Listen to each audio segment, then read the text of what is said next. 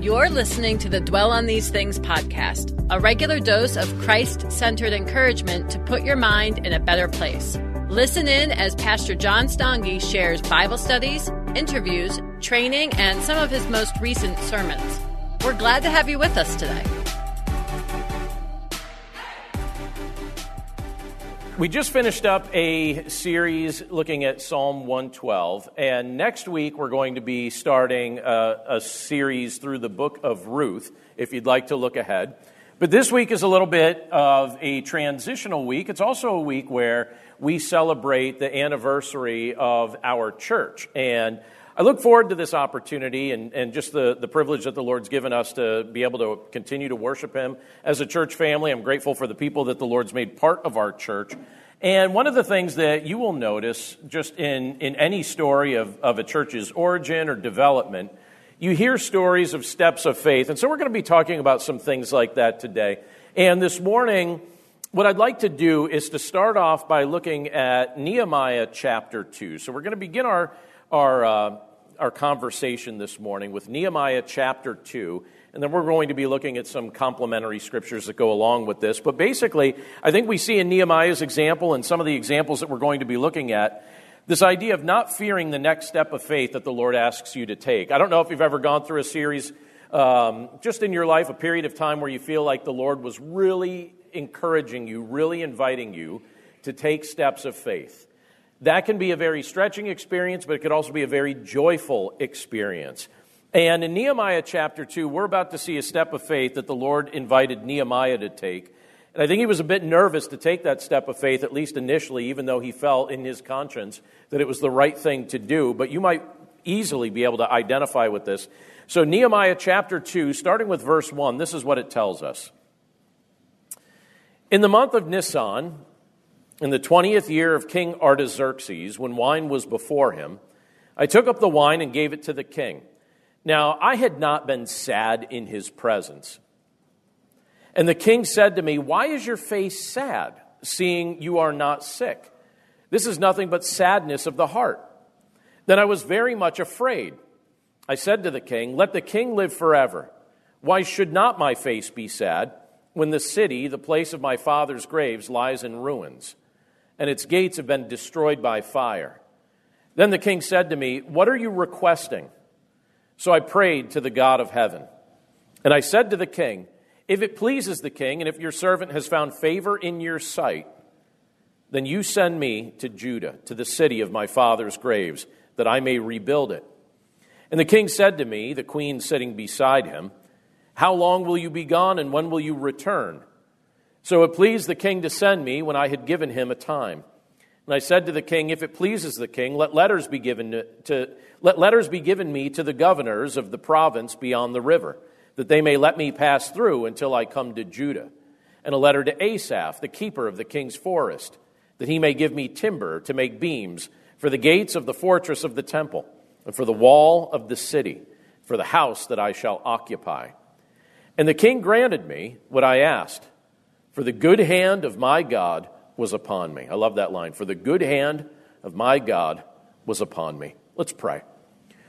Lord, thank you so much for the privilege to be able to look at this portion of Scripture today. And we're grateful, Lord, for all of your blessings and for the variety of ways that we could see that you have inspired us to take steps of faith, how you have inspired us to trust you in the midst of things that seemed a bit shaky or uncertain.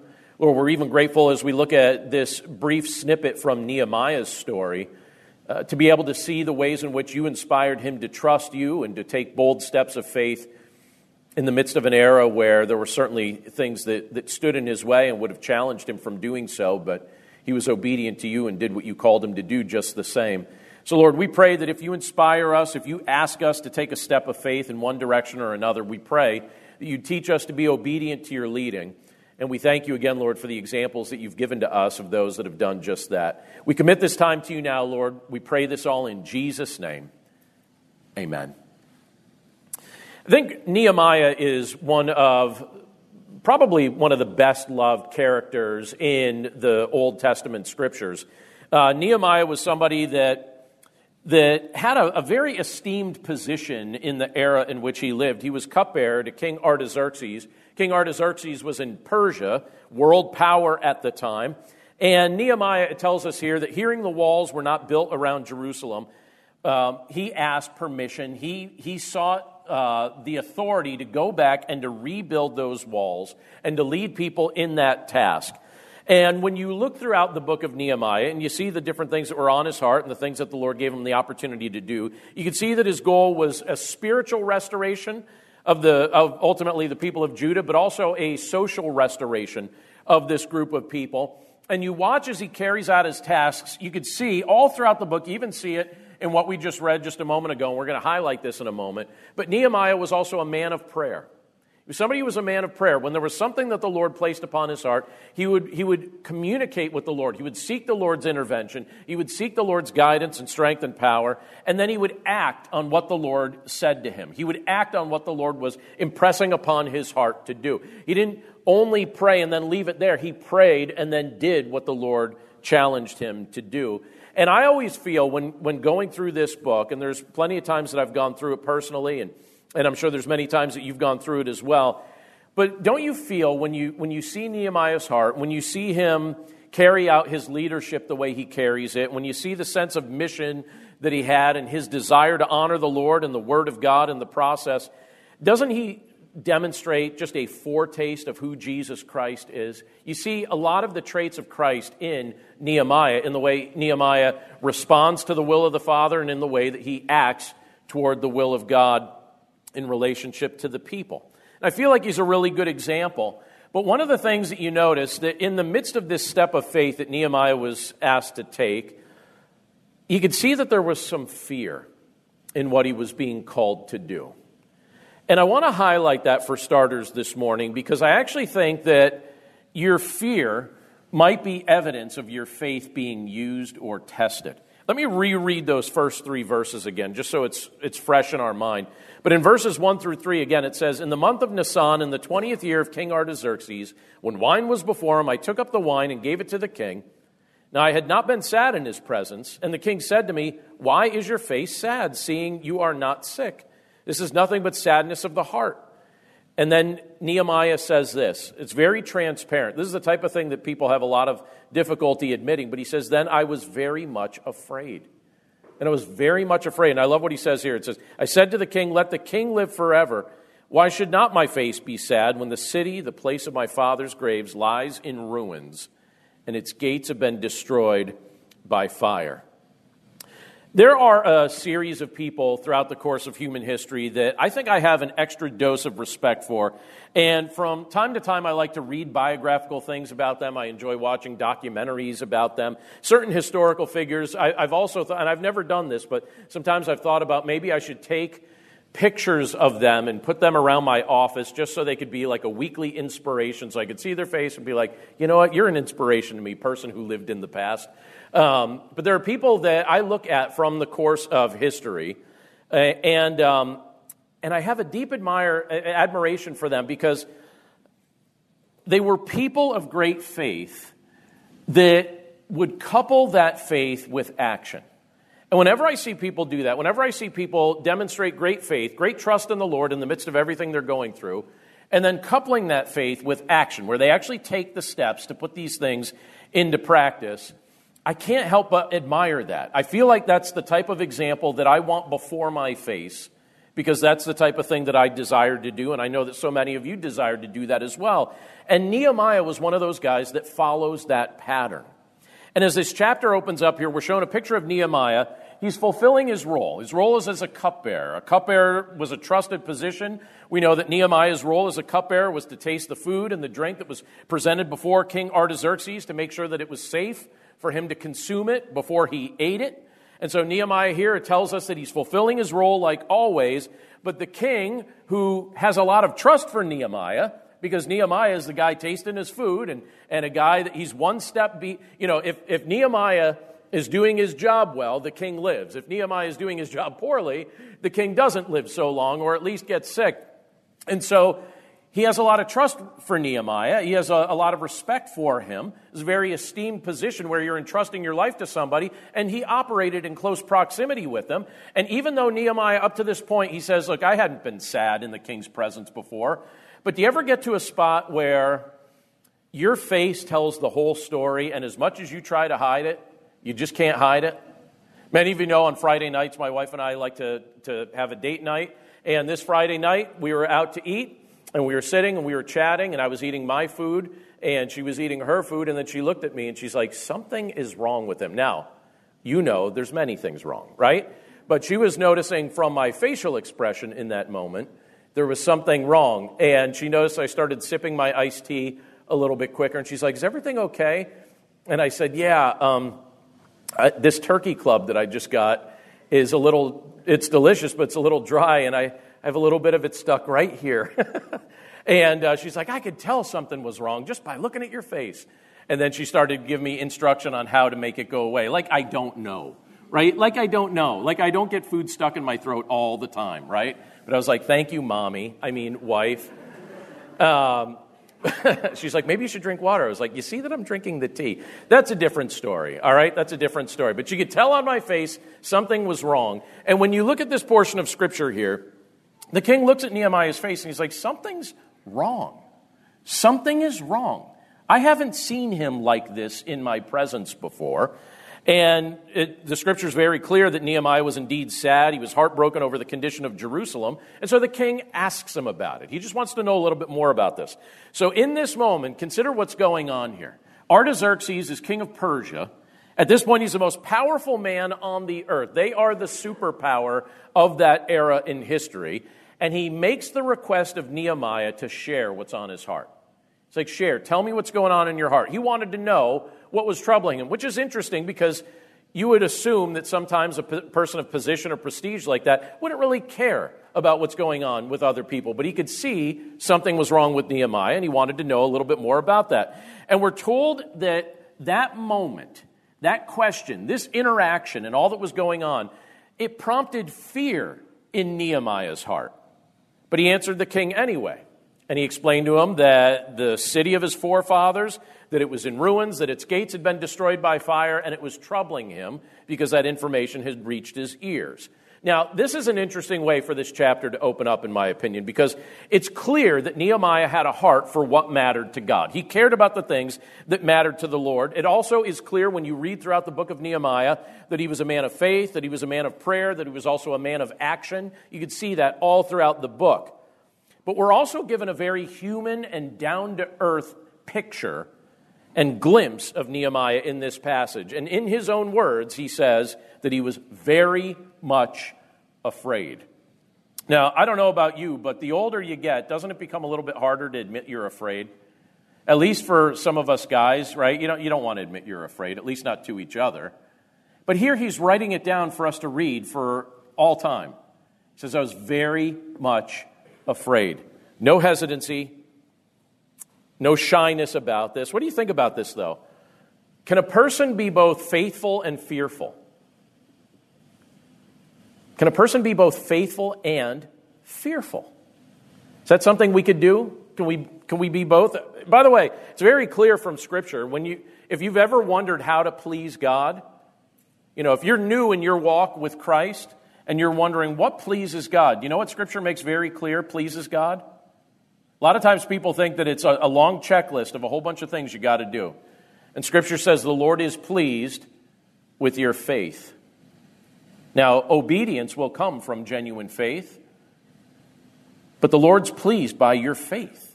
Faith pleases the Lord. Scripture is very clear that faith pleases the Lord. It's very clear in multiple places. Let me just show you a couple of them. In Hebrews 11, 1 through 3, there it says this about faith. It says, faith shows the reality of what we hope for. It is the evidence of things we cannot see.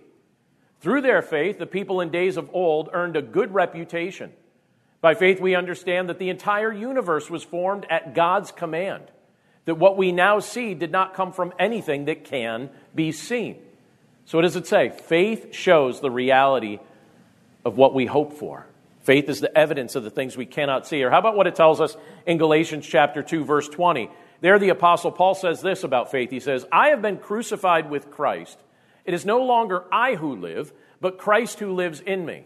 And the life I now live in the flesh, I live how? By faith in the Son of God. Again, he says, and the life I now live in the flesh, I live by faith in the Son of God who loved me and gave himself for me. So that's what Scripture tells us. That's a variety, a sampling of what Scripture tells us about the life of faith. God is genuinely pleased by faith. He wants you and I to trust him in every circumstance, in every place that he places us in any occasion that comes our way. He wants us to trust in him. So what place can fear play in the life of a believer? If we're called to live by faith, and if the Lord is pleased by faith, what place does fear have in our life? In one respect, it would be pretty easy to say, well, it has no place in my life. Fear has no place in my life. And I don't think it would be wrong to say that. But I also think it's kind of interesting because we're in the midst of a struggle, right? We're struggling to grow. Nehemiah was in the midst of that struggle as well. So does it somehow make you or me less of a believer if at times, for a season, we struggle with fear? Does it make you somehow less of a Christian? Does it make you somehow less of a follower of Christ if you go through a spat where maybe you're struggling with fear? Was Nehemiah spiritually immature because in this moment he was wrestling with fear? I think these are useful things to kind of wrestle with because the truth is, in many cases, I actually think the presence of fear might be evidence that your faith is being tested in a positive way. Now, I don't think we should linger in fear for a long time. But I think sometimes when you're stepping into unfamiliar territory, what you're doing is you're fighting your natural instincts. Our natural instincts are to retreat to safety and to retreat to what's familiar and to not step out on faith. But when you step out on faith, you're stepping into unfamiliar territory. You're fighting your natural instincts. You're placing yourself in a spot that forces you to be stretched beyond what you're accustomed to being stretched. And if you're listening to God's voice, and if you're taking steps of faith as he nudges you to do so, I actually think that at times the presence of fear might actually be a form of confirmation that you're not shrinking back from your mission, that you're not shrinking back to safe and familiar places. You're being stretched. You're uncomfortable for a period of time. And again, I'm not saying fear is a good thing. I'm not saying that fear is something that you and I should be jumping up and down to somehow get more of in our life. And I certainly don't personally want to embrace fear when I notice it showing up in my life. But in the context where your faith is being stretched, sometimes it could actually serve as evidence that your natural impulses are, your desire for safety, your desire for comfort, that you're fighting against that because you want to be obedient to the Lord's calling on your life. Heard an interesting quote some time ago. It's from David Joseph Schwartz, and he said this: to fight fear, act. To increase fear, wait, put off, postpone. Just think about that statement. You want to fight fear, act. If you want to increase fear, just wait, put off, postpone. By the way, I noticed something on my own list yesterday that I've been postponing since last October, and it dawned on me that we're 2 weeks away from it being a year since I started a task. It was an elective task. It wasn't even something I had to do. But then I created this deadline in my mind, and I was like, wait, you're at a year since you started that. Maybe it's time you finish it. Do you ever do that to yourself? Do you ever find yourself in a spot where you're like, I'll do this later, and then you find out that it's been a year? And what happens? Wait, put off, postpone. What does it do? That increases fear. That increases anxiety. That increases worry. But if you want to fight fear, act. Now, Nehemiah was wrestling with fear, but he also decided, as the Lord empowered him to do so, to act.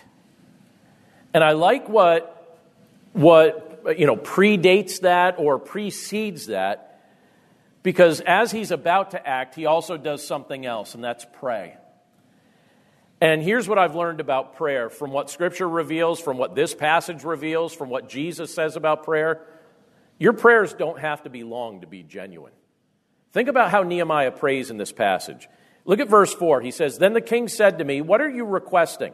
Now, Nehemiah had not directly requested anything, but indirectly, Nehemiah is telling the king about problems, and the king understands, all right, if you're telling me about problems, you're probably going to be asking for my help or my intervention in some particular way. So the king said to me, "What are you requesting?" And what's the next request Nehemiah makes before he even requests anything of the king? He goes to God. It says, so I prayed to the God of heaven. Now keep in mind the context in which this was in. He's in the midst of conversation with the king. So how long could this prayer have been? Just think about that in your mind for just a second. But it says, so I prayed to the king of heaven, and I said to the king, if it pleases the king, and if your servant has found favor in your sight, that you send me to Judah, to the city of my father's graves, that I may rebuild it. So as Nehemiah is here pouring out his heart before the king could see this as more than just a moment for Nehemiah to vent his feelings. He's not just trying to vent before the king. It was clear that Nehemiah felt burdened to act on something that was troubling him. And so the king asked Nehemiah the kind of question that anyone on the face of the earth at that time would have loved to be asked.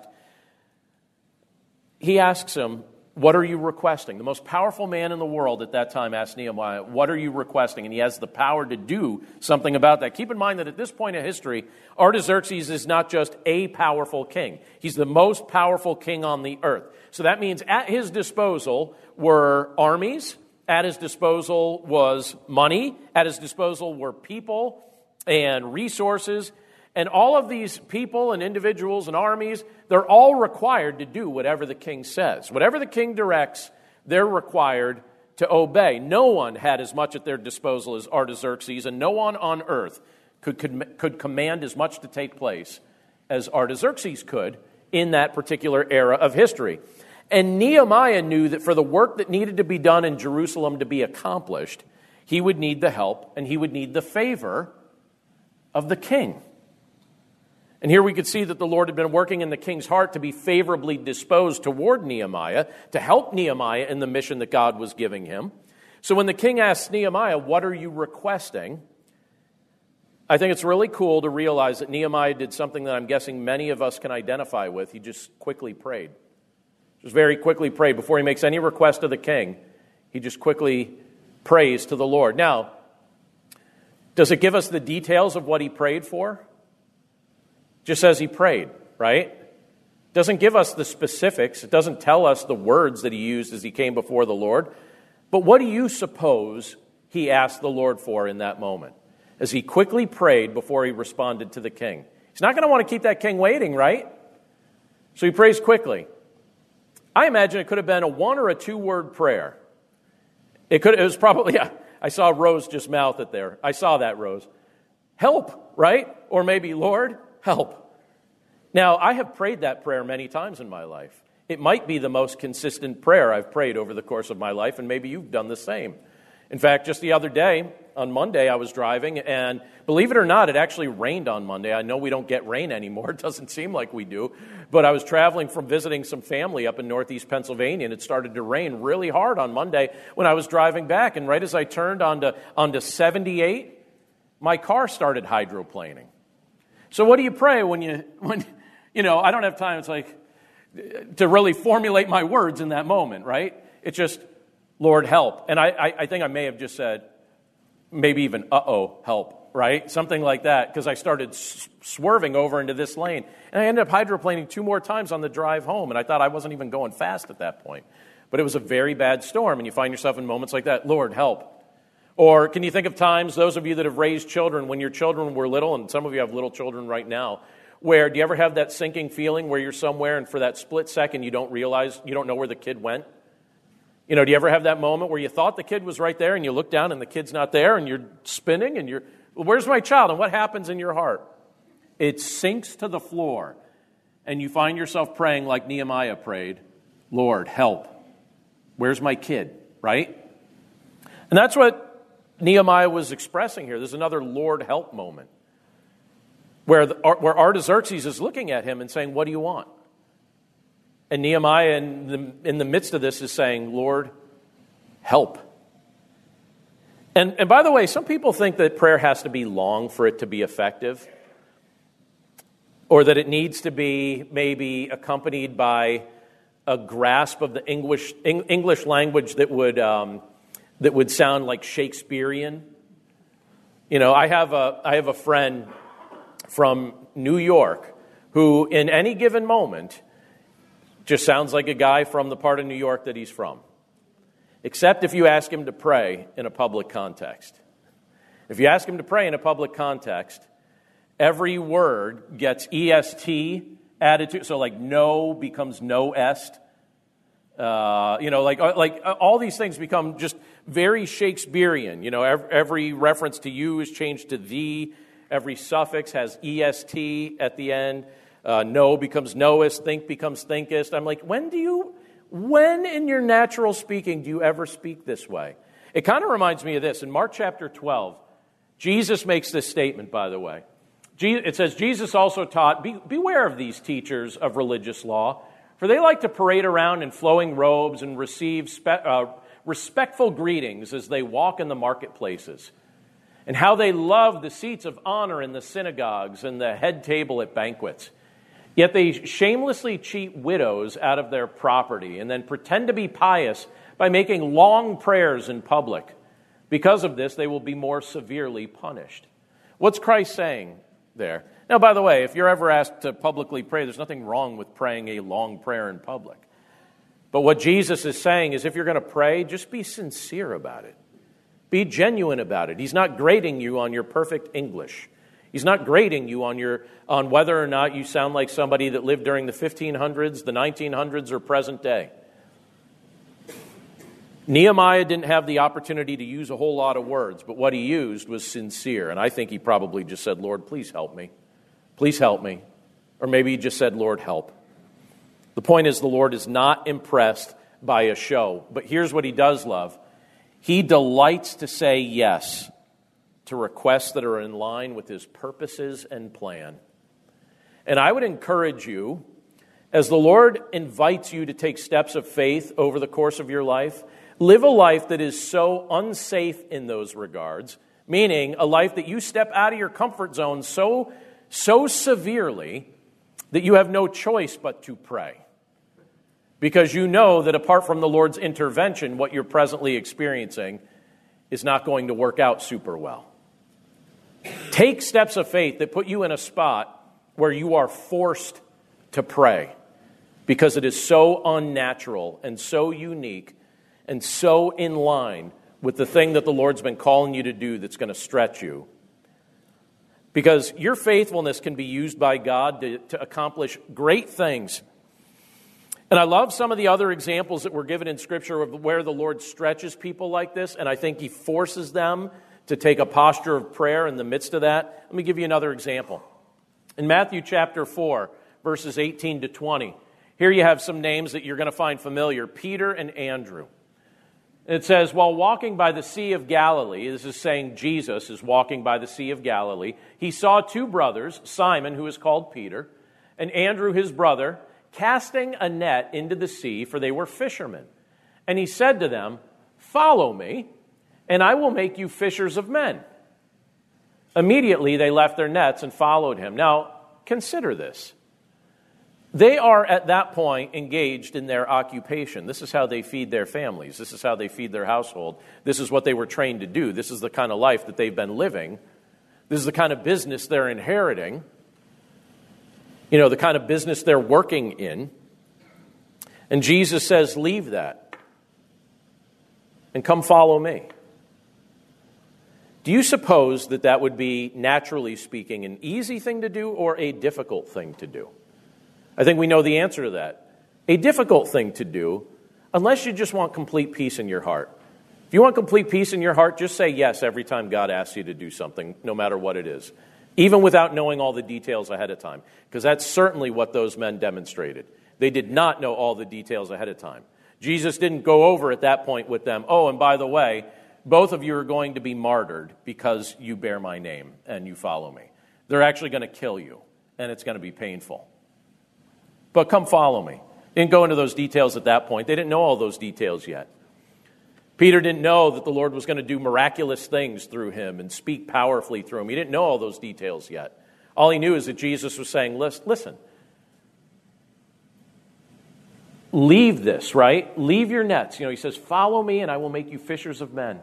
Follow me. That's all they knew. Just follow me. That's what Jesus said. Follow me. I'll show you the next thing. And then after we go through the next thing, then I'll show you the very next thing after that. And the next thing after that. Sometimes we want to know 100 steps ahead, and the Lord says, I'm going to show you the next step. And then when you get to the next step, you're going to be able to trust me for the next step. I think the character and the faithfulness and the reputation that the Lord creates in your life, once you follow him, is something that he can use in powerful ways as he seeks to accomplish his purposes on this earth. And when I look at Nehemiah's life, and when I look at Peter, when I look at Andrew, when I look at these guys, I see in Nehemiah that he loved the Lord and he took steps of faith as the Lord directed him. I see Peter and Andrew responding in faith when Jesus invited them to follow him. By the way, there's no greater, if there's any lesson, anything that you take from what I'm sharing today, I hope it's that Jesus is inviting you to follow him and trust him, and that you won't regret if you say yes to him.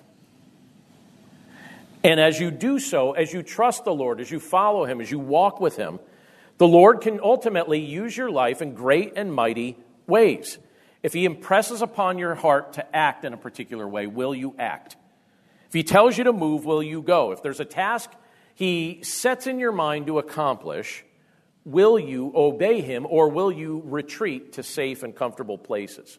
I want to share a personal story of very much related to our church, of a way that the Lord stretched me, and I watched him stretch me over the course of a long period of time.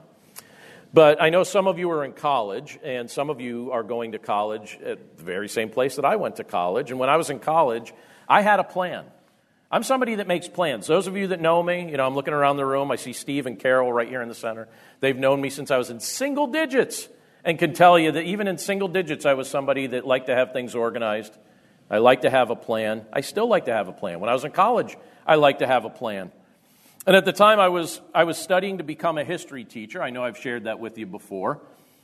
But then I got hired by a church in Hatboro to be their youth director. And soon after I became their youth director, the pastor would frequently ask me to preach for him when he was going to be away on vacation. Now, I wasn't seasoned at preaching. I had teaching experience, but I wasn't a seasoned speaker from a pulpit. But I started saying yes, and I started enjoying that. And I really enjoyed working in that context of the church. And through that experience, and then through the encouragement of other Christian leaders and friends, the Lord made it clear to me that he was changing my plans. My plans were to become a history teacher, and he was calling me to serve as a pastor instead. Either would have been fine as long as I was in the center of the Lord's will. But when it was clear that he wasn't still nudging me to serve as a history teacher, when he was calling me to serve as a pastor, I had a choice to make. I had to either say yes or I could say no. But I didn't want to say no. Now, at the same time, I was friends with another pastor, and some of you know this man, a man named Gene Martin. You know the name Gene Martin? So Gene Martin was the pastor of Newtown Community Church. By the way, that was right here. This was Newtown Community Church at that time. And I told him my plans. I told him, I've been telling you I was going to be a history teacher. I feel pretty certain now that the Lord's calling me to serve in pastoral ministry. And this was his response to me. He said, you know what, that is great news. He said, that's great news. And he said, do me a favor. Start showing up to my church on occasion. I know you work at Hatboro. I get that. But he said, start showing up here. So here, this building. He said, start showing up here on occasion because I just want some of the people here to get to know you a little bit because here's my plan. And I don't know how widely he told people about this, but he trusted me enough to tell me this. He said, listen, I'm getting ready to retire. I don't know the exact date, but this is what I want to do. I want the congregation to start to get to know you a little because I think I'm going to recommend you to serve here once I'm gone. And I was like, really? I was like, okay, all right, see how this is going. And so I would show up just now and then. I had responsibilities at the other church, but I'd pop in for the midweek Bible study. I'd pop in sometimes on Sunday morning, just now and then, talking to people. And it kind of got in my mind during the latter half of my college years, particularly my senior year, I started daydreaming about potentially one day serving here. And I thought, and Gene thought at that point too, that he was probably going to retire at the end of that school year. So I was just waiting for him to make the announcement and then the recommendation. But then he changed his mind about when he was going to retire. I was like, why are you doing this to me, right? When he retires is up to him. I could see God's plan in it. But the timing of his retirement didn't line up with my graduation like he initially thought. He decided that he needed to stay a few more years. And so what I did is I accepted the call to serve elsewhere. But the idea of serving here never left my mind. I didn't know that it was going to become a reality at that point. But it was always in the back of my mind, at least remembering how much I used to think about it when I was in college. And looking back, I can now see that that was a seed that the Lord was planting for another season of life. It was like something he got in my head, something he was preparing my heart for that wasn't meant for that season. It was meant for another season of life. And after Gene eventually retired, Newtown Community Church went through a series of leadership changes and short-term pastoral tenures. And in the midst of all that transition, the church lost momentum. And then it eventually trickled down to just a few faithful members that were left. There were just a few people that were left. And so that small group reached out to a mission board that I happened to be serving with at the time. So it's kind of interesting how that all worked out. But that small group reached out to a mission board, and they asked for some guidance. And they had 3 questions. These were the questions that they presented to the mission board. They said, should we officially close the church and sell the building? That was question number 1. Question number 2 was, could the proceeds then be used toward mission work and church planting if we do that? And then their third question was the one that really intrigued me. Could a new church be planted here? And I remember at the time being like, oh, totally. And I started asking around. I even had a guy partially convinced that maybe, I thought, I think I found a guy for them. And I was trying to steer one of my friends to come down here and plant a new work, rebuild the church. And he was starting to think about it. And I remember coming down because the remnant of people that were left invited the mission board to meet with them. And so we drove down here and we met. And I had that in the back of my mind. I thought, all right, maybe I could get this guy to come down and serve here. And so there was a small group of people from the church, plus the representatives from the mission board here in this sanctuary. And some of the problems that the church was facing at that time were pretty obvious. Others weren't quite as clear. And there were about 6 adults at that point that were committed to the ministry of the church. And they were very open to suggestions, strongly spiritual people. One of the things I've noticed in helping other churches like the mission board that I'm part of does is a lot of times the remnant of people that are left, their hearts aren't in a great place, and they're just staying there because of sentimental reasons. To the credit of the remnant that was here, their hearts were in the right place. And I remember thinking to myself, I hope that group of people stays for the new thing. I hope they stay for the new thing. I hope they'll be part of it. And I remember at that time wishing I could be 2 people because I was serving in ministry up in Northeast Pennsylvania, but also very much had a heart for what I felt like the Lord wanted to do here. And I commented later that evening to somebody, I said, I wish I could be 2 people. One that could continue doing what I'm doing up here, and then another that could come down and maybe help get the new thing started. And the more I prayed about it, I remember that evening bringing it up to my wife, and then we prayed about it together that night, and then the next morning she woke me up before our alarms went off, and she's like, let's pray about this and talk about this more. And then I remember us driving down and praying in the parking lot, and we started asking other friends and mentors, like, is this right? Are we just being emotional? Is this right? Like, should we commit ourselves to do this? Should we uproot our family? Here's the thing. All our family was up in Northeast PA. And everything was fine up there, and we were close to everything. And the thought of uprooting and moving here meant we had to sell property and do all that. We're just really wrestling with it, but we couldn't shake the fact that the Lord seemed to be calling us to leave familiar and comfortable surroundings, uproot our family, move here, and take the risk and just see if we could be part of the solution. And so we prayed about it. We asked other people for input on it. We talked to the remnant of people that were still here to see what everybody thought, and it was all green lights. And so by God's grace, we were like, all right, let's do this. And so we sold our home, bought a new home down here, transitioned to the area, and the new process began. We took that step of faith, and I remember at that time I bought something. I still have it hanging in our kitchen. It was just like a little plaque that says, faith makes things possible, not easy. So do you ever like just think about that? Like if the Lord asked you to take a step of faith, He's not saying, oh yeah, this will be a piece of cake. Like most likely it's going to be very hard. And it's at times going to be uncomfortable, and it might even provoke a little fear like Nehemiah experienced. But it was so good. And I remember we spent the first 2 years attempting to build up a core group of leaders and a core group of volunteers, and just kind of get some systems in place and make some updates and changes to the building. And once we felt like that good foundation was in place, we met together as a church, and we're like, all right, here's the time now. It was September 2010, so it was 12 years ago. We're like, we're basically ready to announce to the community our grand opening and our new name. And so the church name was changed to Core Creek Community Church. We had our grand opening Sundays. We had 3 grand opening Sundays that September. And we announced the grand opening to the community. And it was very exciting to watch the work that the Lord was doing that time. And I remember those initial years very vividly and very fondly, because I remember the congregation growing from less than 10 people to then up to 20. And I was excited. I was like, wow, there's 20 people that are part of our church family now. And then I remember we went from the 20s to the 40s quickly. And I thought, this is exciting. We went from the 20s to the 40s. There's like 40 people here now. And then I remember after a couple years, we got up to about 65. And then during that summer, 20 of those people moved. 2 of them passed away, and 3 left for other reasons. And we were right back down to 40. So we got up to 65, and then we're back down to 40 again. But then back to 70, and then 80, and then it continued. And I remember early in that season looking at the empty parking lot and then just praying. And the only thing I remember praying to the Lord in the midst of that, I remember praying, Lord, I'm seeing it full in my mind, and just praying to the Lord, Lord, may it be so.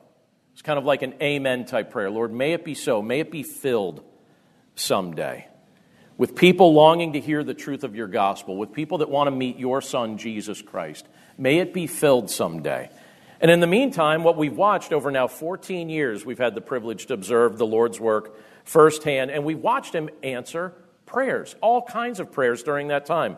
He's rewarded the steps of faith that our family took. He rewarded the steps of faith that committed core group took.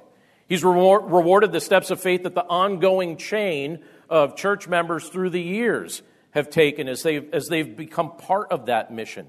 And just last week, and I have no idea how many people are here with us today, but last week my wife took the count, and she said, do you realize that this Sunday, today, we have the highest number of people we've ever had with us for a Sunday morning worship service? And I said, what was the number? She said 171.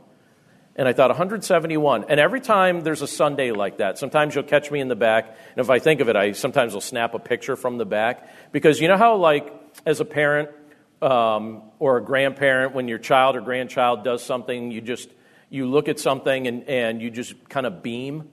That's how I feel every time I see something like that. As I watch the work the Lord's done, I remember those empty parking lot Sundays. I remember the days when everybody in the building could have come in just 2 cars. And last week, as we were parking cars along the driveway, I thought, you know what, Lord, thank you for letting us see that. That's something that he let us see that he didn't have to let us see. And I share that all to just celebrate what the Lord's been doing over this period of time, because I feel really, really grateful. And I know so many of you that have been committed to the Lord's work here feel the same way.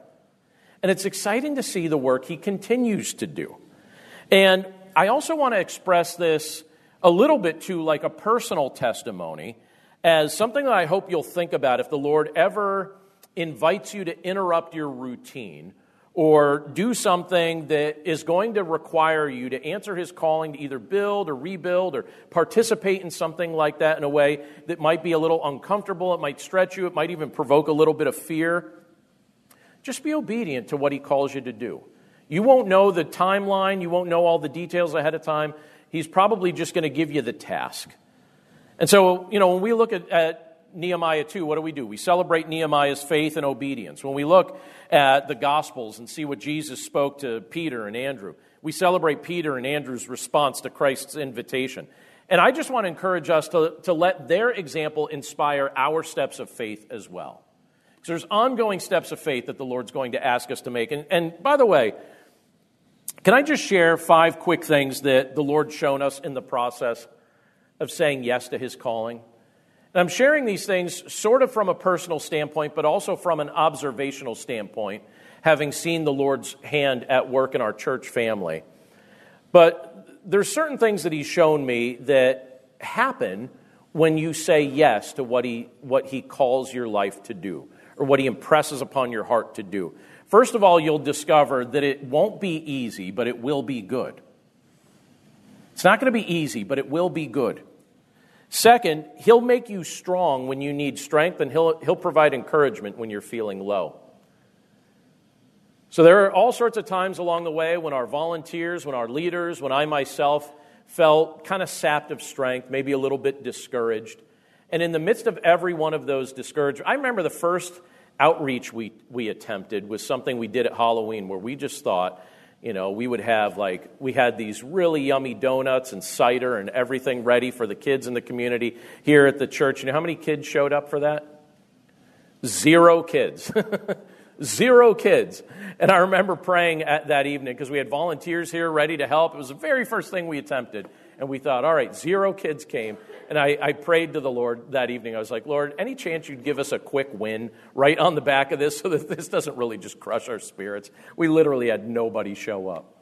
And there are other times, I could think of times where just different things happen or different things that were said that could be very deflating or very discouraging, and moments where you realize, all right, I need strength right now, but I don't need my strength. My strength is not sufficient in this, but I need the Lord's strength, and I need some encouragement. And can I testify to the fact that the Lord always supplied that?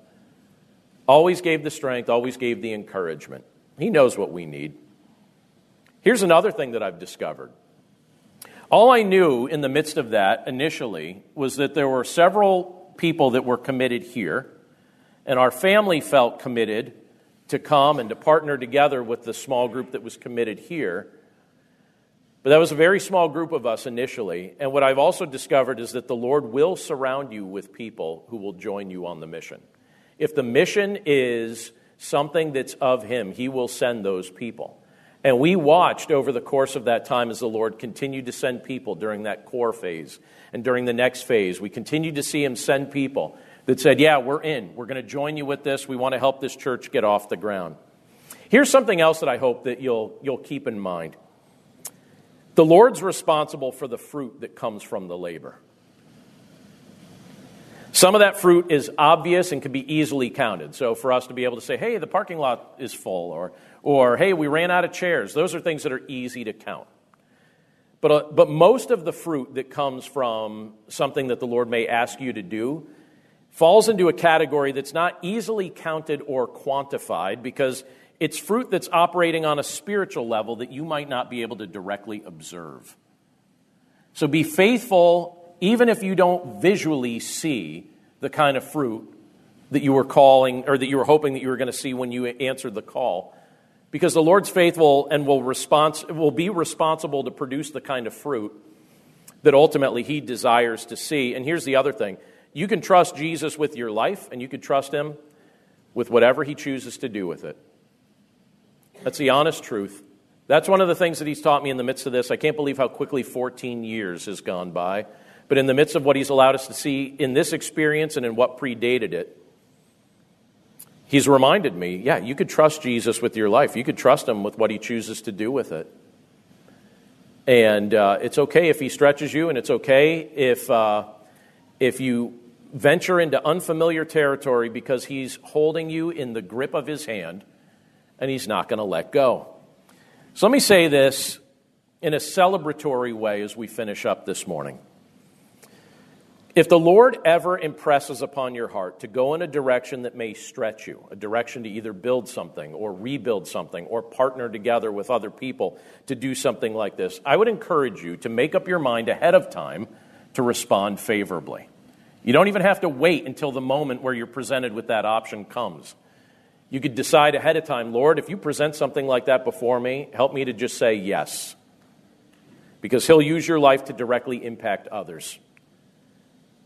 And that impact is something that's going to have positive, eternal consequences beyond what you even realize or can count.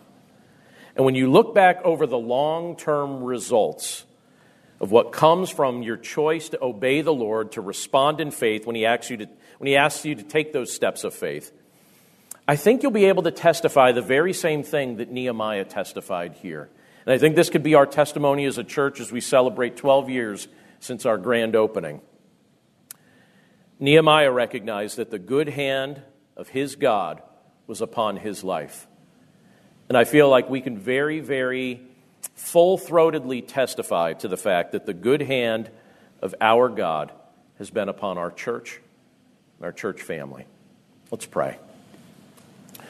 Lord, thank you so much for just the privilege that it is to be able to look at these scriptures today and think about these things in light of what you've done historically and in light of what you've done personally and in light of what you've done in and through our church. Lord, it's so exciting to be able to see these things and to think about these things and to just be able to testify to the fact that you do amazing things. Lord, we know that when we step into territory where we're responding to your nudge or where we're responding to your calling, that it's not something that we can really control. Obviously, we want to be faithful in how we respond, and we want to make sure that we demonstrate the fruit of your Spirit, and we want to walk by faith. But there's just so much, the majority of it is completely outside of our control. It's just one of those things where we say, all right, Lord, I'm going to step into territory that you've called me to step into, and then we'll see what happens next. We don't know what's going to happen next. We think we may know, but in the end, we really don't know. And Lord, as I look around this room and as I think about those that are present with us, and I look at the faces of those who are part of this mission early on and those that joined us at a different time and those that are here with us for this season as they prepare for the next thing that you're going to call them to ultimately do, we pray, Lord, that it would just be a characteristic of each and every one of us, that we would have genuine faith in your Son, Jesus Christ, and that faith would be demonstrated through our obedience. That if you place a calling on our lives, if you nudge us in a particular direction, if you burden us to help a certain group of people or to help with a certain task, that we would say yes, even if it makes us uncomfortable, even if it costs us something, even if it disrupts our initial plan, whatever it may be, we pray that we would just get in the habit of saying yes, and that we would even learn that it's possible to say yes ahead of time, even before you ask the question.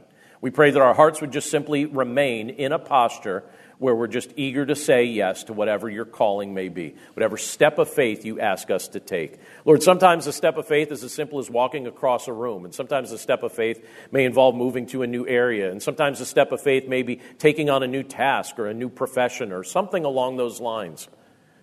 Lord, there are things that you have this congregation, our church family, wrestling with on a daily basis and all throughout the course of our lives. So, Lord, we pray that we would just be in a posture where we say yes to whatever your leading may be, because when we say yes, we have the opportunity not just to partner with one another, but ultimately to partner with you as you're accomplishing your redemptive work in this world. Lord, thank you for the lives that we've seen you change over the course of time here in our church family. People that didn't know you that have come to know you. People who were wandering that have come back to you. People that were struggling that are on solid footing. Lord, we're so grateful for that. And that's a work where you change a mind and you change a heart and you work in somebody's life to do miraculous things. And so, Lord, we want to give you the honor and the credit and the glory for that. And to just simply thank you that you allow us to participate in the work that you're doing. It's very enjoyable. It's wonderful to be able to think that you would give us your guidance and your power, and that you would even invite us to participate in the work that you're accomplishing.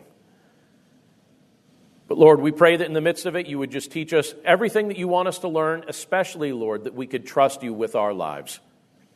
So, Lord, if that's been a struggle for any one of us right now, we pray that we would come right back to the fact that we could just say, you know what, Lord, you've shown yourself faithful over and over and over again throughout the course of history. Please remind me again today that I can trust you, that I can entrust my life to you, that I am safe in your hands. Lord, we pray that that would be the type of thing that we would regularly pray before you. Again, Lord, we thank you for the privilege to be able to worship you together today. We thank you for your blessings being upon our church. We thank you for uniting us together through our common faith in your Son, Jesus Christ. And we seek to give you all the honor and glory. We pray this all in Jesus' name. Amen. Thanks again for listening to today's episode. For more resources to help you in your walk with Christ, please visit desirejesus.com. There's nothing in this world that he cannot do if we truly allow his love. We can do nothing without him. Anything that we do apart from him is not something that's permanent. All we need is grace. That's everybody. We are all broken people. on our way to a place that we believe is waiting on us in heaven. You can find more of Bridges with Monica Schmelter at lifeaudio.com. In Christ, we are all one family. Amen.